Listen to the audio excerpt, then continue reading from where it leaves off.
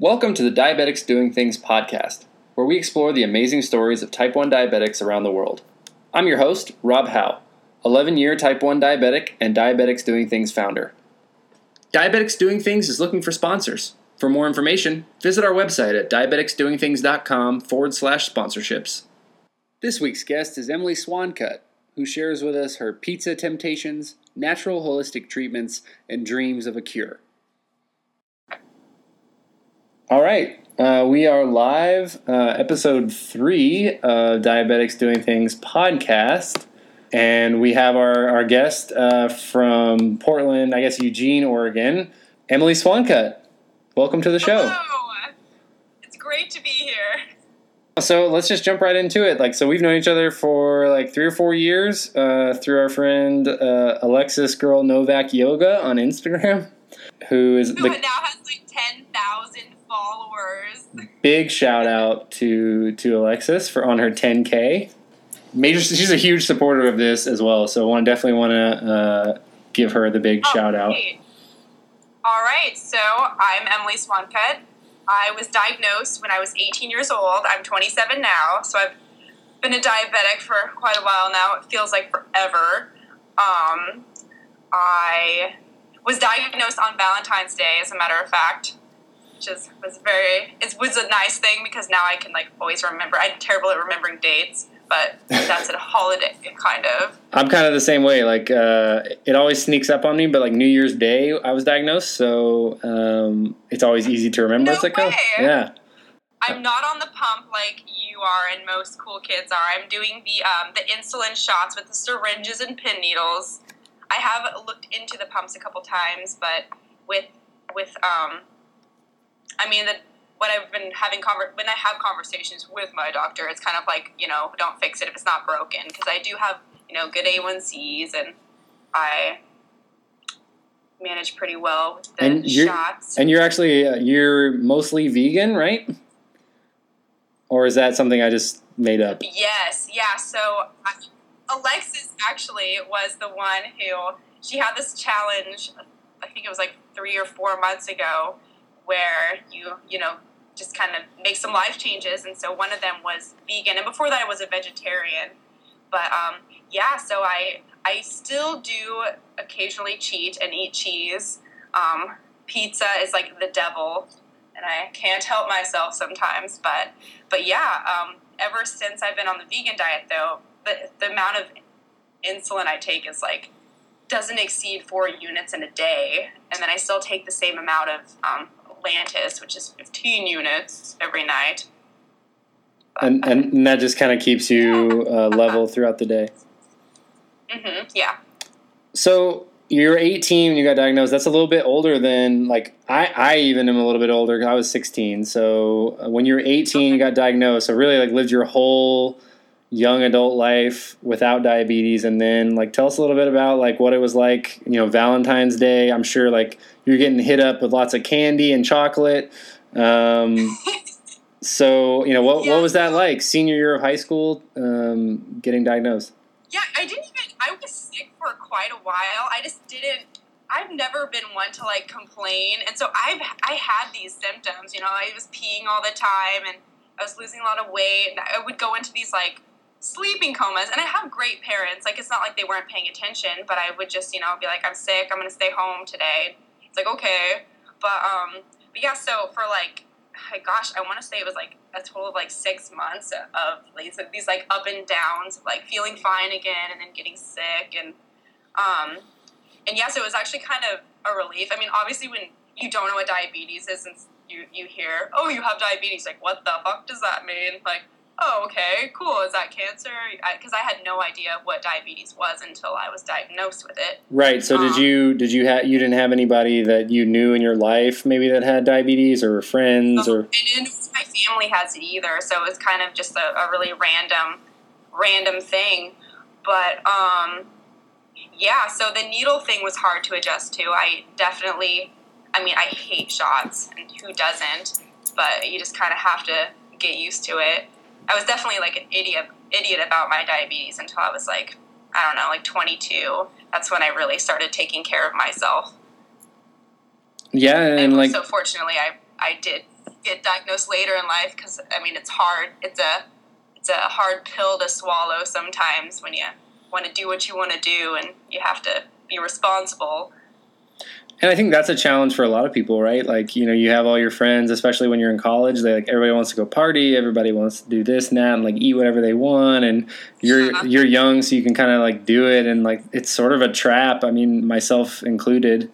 At times, like you get like you're like, oh, I want to go party and drink and like sugary mixers and like alcohol and stuff. It's like you wake up the next morning and you got a high blood sugar and you feel like crap and you're dehydrated, and it's just all those things that come along with it. Yes, but here's the thing: there's Bombay sodas with lime. That's a drink that I find to be a little more friendly on the pancreas, and then also red wine is another one that I drink. But I will have that with food, so I just take my shot for my food and not really the wine. But yeah, and I think like, you know, like you said, when you're giving yourself on your treat, trying to treat for drinks, like, you know, you got to be careful with how much insulin you get, and I mean, really, you just got to test, right, and just be diligent about that. How was your, like, when you got diagnosed, like when you were in the hospital and like they were teaching you how to do everything, like, how was that experience? Were they encouraging? It's really overwhelming.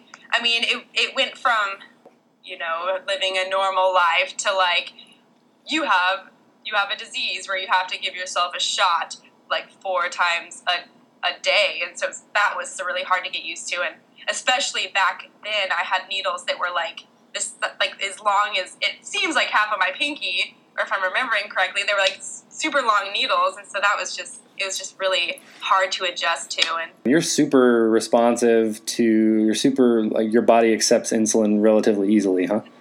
And I think it's part of it is that I do take that Volantis at 15 units. I think that really helps keep me and almost my act as like a instant insulin in a way, just because if I don't eat meals, I will get pretty low. And the meals that I do eat, I mean, I'm a vegan, so like I'm a 95% vegan, but like what do you eat? You eat like lettuce, beans, like, I mean, there's not a lot of carbohydrates in vegan meals, or there can be, but I tend to just, you know, eat salads and Yum Bowls. Do you guys know what Yum Bowls are yet? No, holler at us with some Yum Bowls, some of that Oregon granola action. Okay, they've actually expanded.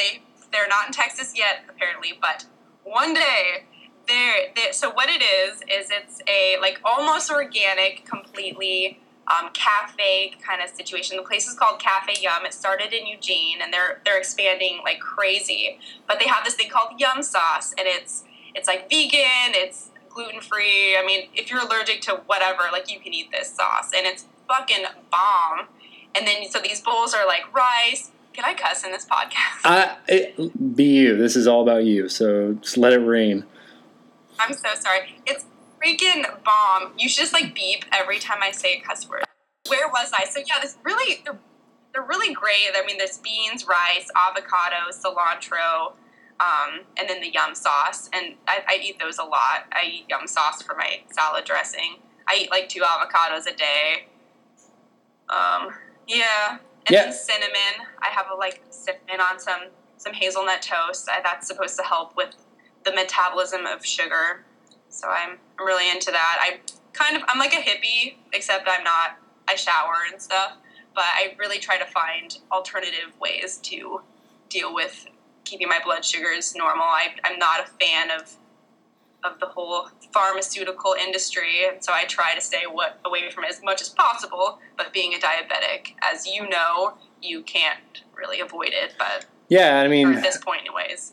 So I remember years ago we talked about you took cinnamon like pills. You took like a vitamin, basically. What other vitamin? What vitamins do you take for your diabetes?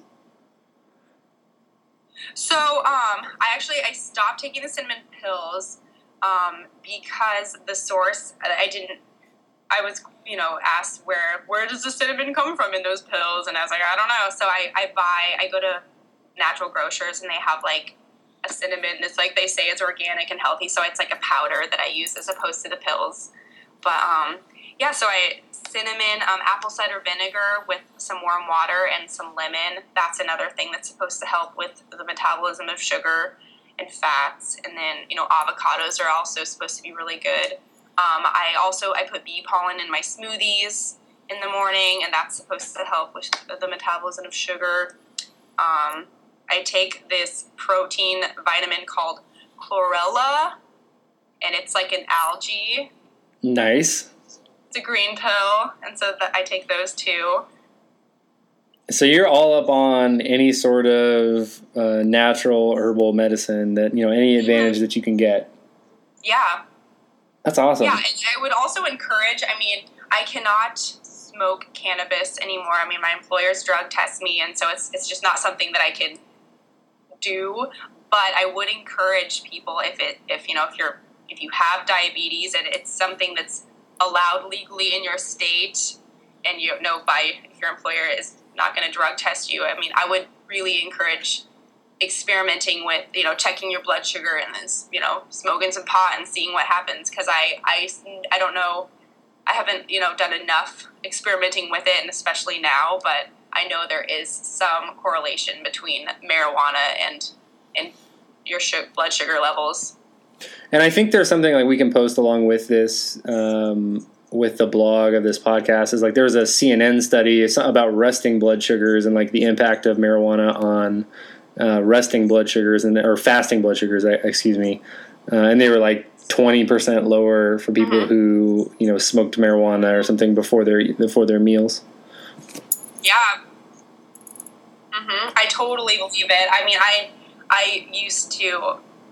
I would like eat a meal and then smoke pot and then eat a meal. But I wouldn't even take insulin sometimes because my blood sugars would go really low if I took a shot in addition to smoking pot. There's something about it. Yeah, that's interesting. I think and as it becomes more in the forefront and more states start to look at it, I think it's going to be there's going to be some research, and I'm sure that there will be some sort of medical component. In Texas, that may never happen just because they don't play that around here. They don't play with that dope smoking around here just because it's just super old school. But you will be the last state that will smoke pot, for sure. Yeah, absolutely.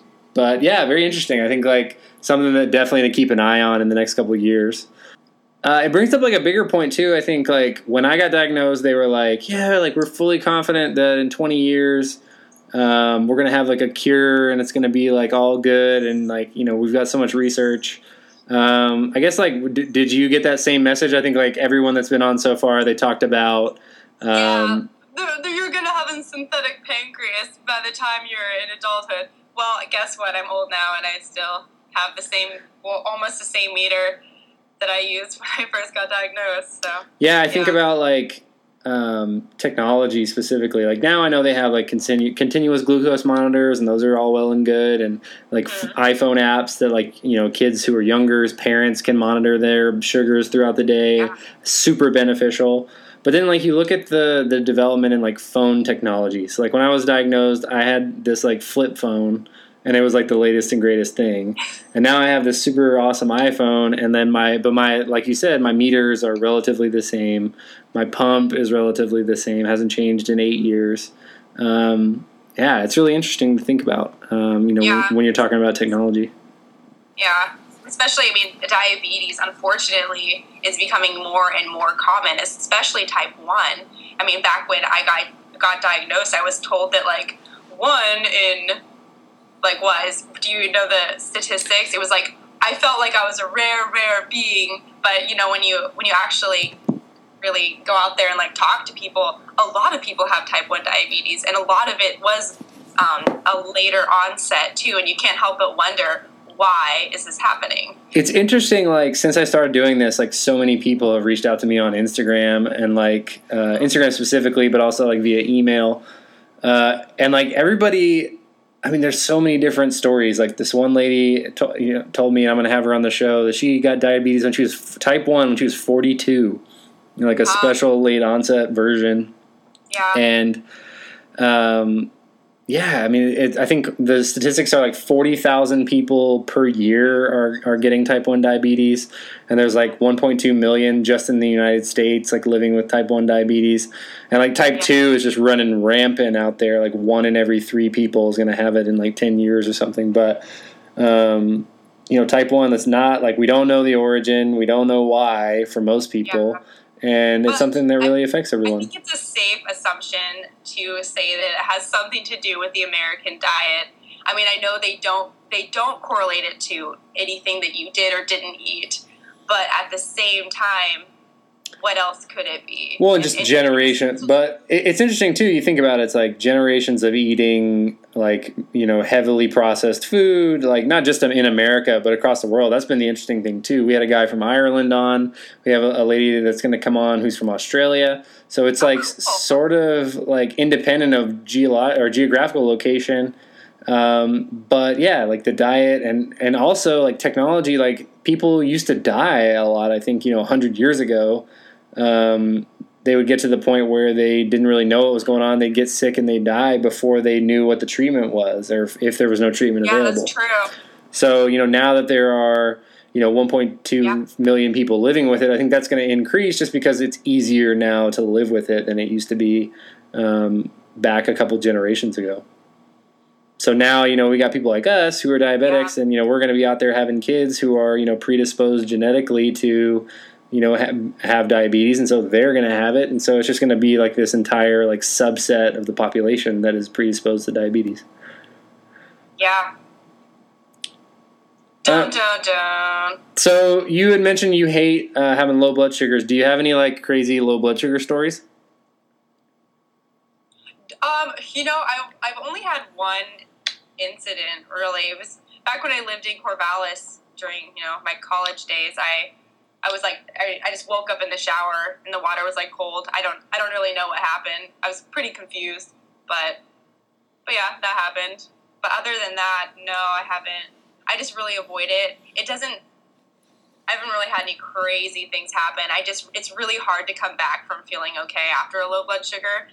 And so that I try to stay away from it. Obviously, just like high blood sugar, but yeah. What about like, when you get like higher blood sugars, or you're not right, you're not feeling right, what are your key like indicators? I get really tired. I just feel tired and I feel like shit. I feel slow because I don't know if you've noticed, but I'm pretty high energy, and so I can tell pretty easily when I'm not feeling okay, and yeah, so. Yeah, I mean, very similar for me. I always like yawn, or like my stomach will hurt, or I'll feel like really just dragging and tired. Yeah. And I feel I get cranky too. I'm a pretty positive and happy person, and when my blood sugar is like over 220, I'm just like, negative Nancy. I'll snap, and I'm like real Debbie Downer. I'm not fun. I'm not as fun to be around. Yeah, it's just silly. It's interesting to see everybody's different reactions. Some people have said that they like taste metal in their mouth. That's interesting. Yeah, that was a new one for me as well. So yeah, I definitely haven't tasted metal, and I don't get like blurred vision or anything like super obvious. It's more like, oh yeah, I'm being tired, or I'm being a bitch. I should probably check my blood sugar, and then sure enough. Yeah, and it's like, oh, well, that makes sense, because I know I'm not this person. Snap. But it's also a nice, like, not that I use it as an excuse ever, but it's a really great way to be like, I'm so sorry, it was my blood sugar. Forgive me. Shifting gears just a little bit, like you've had diabetes your whole like adult life. What's it, in terms of like overcoming obstacles with it? How do you feel like it makes you different or unique, or like anything that you've had to overcome in terms of like managing it? In my adult life, I really think of this as a blessing in disguise. People should eat healthy anyways, and so it's a motivator to eat healthy or die in a way, like literally. So it's really, it is what it is, and just making the best of it. I try to exercise as much as possible, just yoga exercise, not like real exercise, but you know. Hey, yoga is real exercise. I do that because of my diabetes. I try to.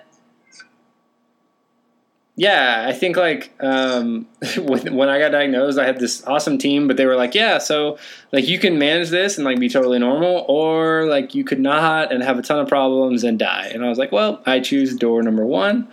Yeah.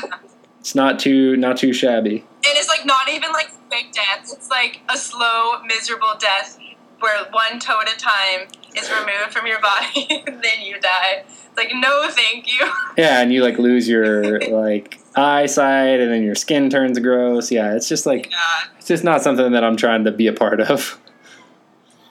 Yeah. And I think that's the scariest thing is because your blood, some of your blood veins are smaller than the hairs on your head, or it's very scary to think about one high or one low. I mean that it's you're not gonna know it until it's like really bad. Like your feet aren't just gonna one day, or I mean they will, or they could potentially one day just turn purple or whatever. But you just have to really to be mindful that every time you have high blood sugar, you're like it's like glass shards in your blood veins. You have to really take it seriously, even though you might not necessarily be dying at that moment. You're dying long term. Right. And that's like the importance, when you talk about peaks and valleys of like high and low, like it's got to keep it in the middle.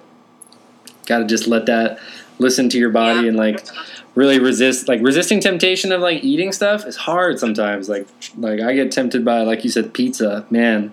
Oh yeah. And just like everybody's out kind of eating whatever they want or going from diet to diet. And it's like, I'm on this like great diet. It's called, if I don't eat right, I'm dead. Yeah. Yep. You had mentioned earlier that you didn't know a lot about diabetes when you had been diagnosed. What are things people have said to you since you've been diagnosed? Maybe like stereotypes or just assumptions that people make? Oh, my favorite one, because I'm not an overweight person, and so my favorite one is, but you're not fat. And because everyone thinks that you have to be fat to be diabetic, and that's my favorite one. And then, but you're so healthy, or or does your whole family have diabetes? And it's kind of just like, yeah. And I don't hate on people for being uneducated about it. I mean, why? If just like I had no idea what diabetes was when it didn't apply to me, like why do I care? It doesn't affect me. But yeah, so there's a lot of misconception out there, which is probably going away because everyone and their mother has diabetes now. So yeah, it's just like it's mass forced awareness. Right. So, and that's the thing too, is like everybody knows somebody with diabetes now, which is part of the reason that we're able to get in touch with so many people with diabetics doing things, just because everybody knows somebody. So you can just tag them in a status on Facebook or like tag them on Instagram, and they can instantly get plugged into this like community that we've got going on. So part of what we do here, obviously, is trying to create awareness and like encouragement for people who may be struggling or just getting diagnosed, like looking for people for encouragement. So if you were going to say like one thing to anybody who is either just getting diagnosed or struggling, like what would you want them to know, like from your experience?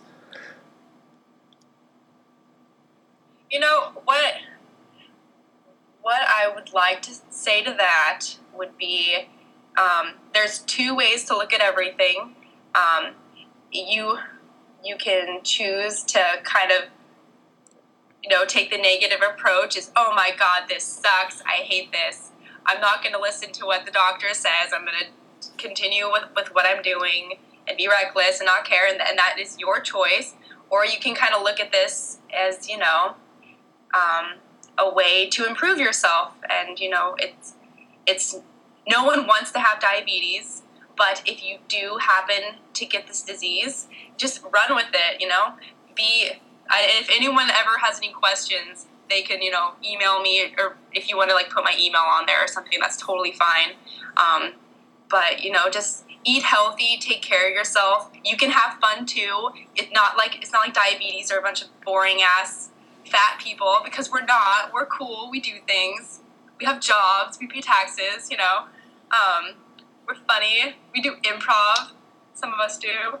But, yeah, just live your life and see it as a way to be healthy or die.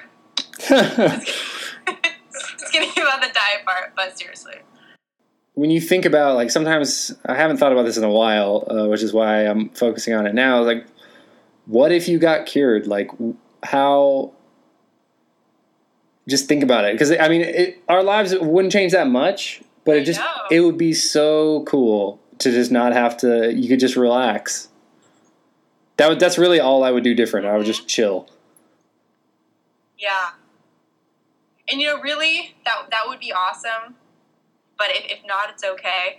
One of the things that sounds so exciting, but who knows if I don't know if I, like, use this as an excuse or not, but I would love to, you know, travel the world. Or Alexis has that retreat in Bali. And, I mean, there's just all these fun things that you have to, with diabetes, it's like, okay, I would have to bring, like, this much insulin, like, what if I went, like, on a backpacking trip, or, like, I read that book Wild, and I was like, oh my god, cool, hiking all by yourself in the wilderness. But then there's, like, all those reality checks, like, okay, so I have to bring my insulin. If I ended up, you know, running out of food, I could probably live for, like, a day, or I don't know. So there's, like, a lot of things that you need your insulin shit for, and food, and I don't know, so if I would definitely but again, you can travel with diabetes, so I'm probably just being a baby, like, I can't go see the world because of my diabetes.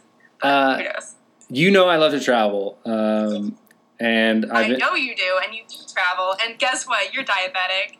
Well, but I have to clue you in, because the first time I went out of the country for an extended period with diabetes, it was when I was playing against the Globetrotters with the Generals, and like we were going on this like 3.5 week trip to like the Middle East and like all over like Northern Africa, and so and they didn't even know I was a diabetic. Like I had to lie because like I didn't want them to like not. Whoa. Well, like I didn't lie, but I had to say I didn't tell them anything was wrong. So it was just like a white lie because you know. That's not what you said. It's what you didn't say. Exactly, is what I didn't say. So I was living a lie, living a double life. But I just believed that there was like a case out there that I could like take all my supplies in and like roll up and put in my backpack. And so even if I needed a carry-on bag, or if I was like, you know, all I had to grab in a fire was like my backpack, that I could have it and all my stuff would be in it. And I found one at Target for like $4. And I take it everywhere whenever I go out of town, even for like short trips. Yeah, because it's just like this little like binder thing that has like these little clear zip pockets, and like I just carry my vials of insulin and my like pump sites. And I think I carried like when I went to Afghanistan, I carried like 5 weeks worth of supplies. I only used like half of them, but it was cool. I was like, okay, well I could pack up. Because I think about the zombie apocalypse all the time in terms like what I would do. Oh yeah, right. Yeah, I have to have a pharmacy. I got to have a strategy to knock over some pharmacies. That's for sure. Do? I'm robbing Walgreens. I'm hitting all the Walgreens in the statewide area. Since we have this type 1 diabetic podcast, if there's a zombie apocalypse, we are all going to come together as a diabetic community, and we can all use the insulin together. We can all survive as long as we stick together. Yes. We'll just like you said, raid a pharmacy or two, or all of them. Yeah, just go pharmacy to pharmacy. Just form a band of diabetic bandits. I like it. It's great. DB. Thanks for listening to Diabetics Doing Things. Subscribe to our newsletter for weekly emails and behind-the-scenes content. And if you or someone you know has an amazing story to share, send an email to rob@diabeticsdoingthings.com.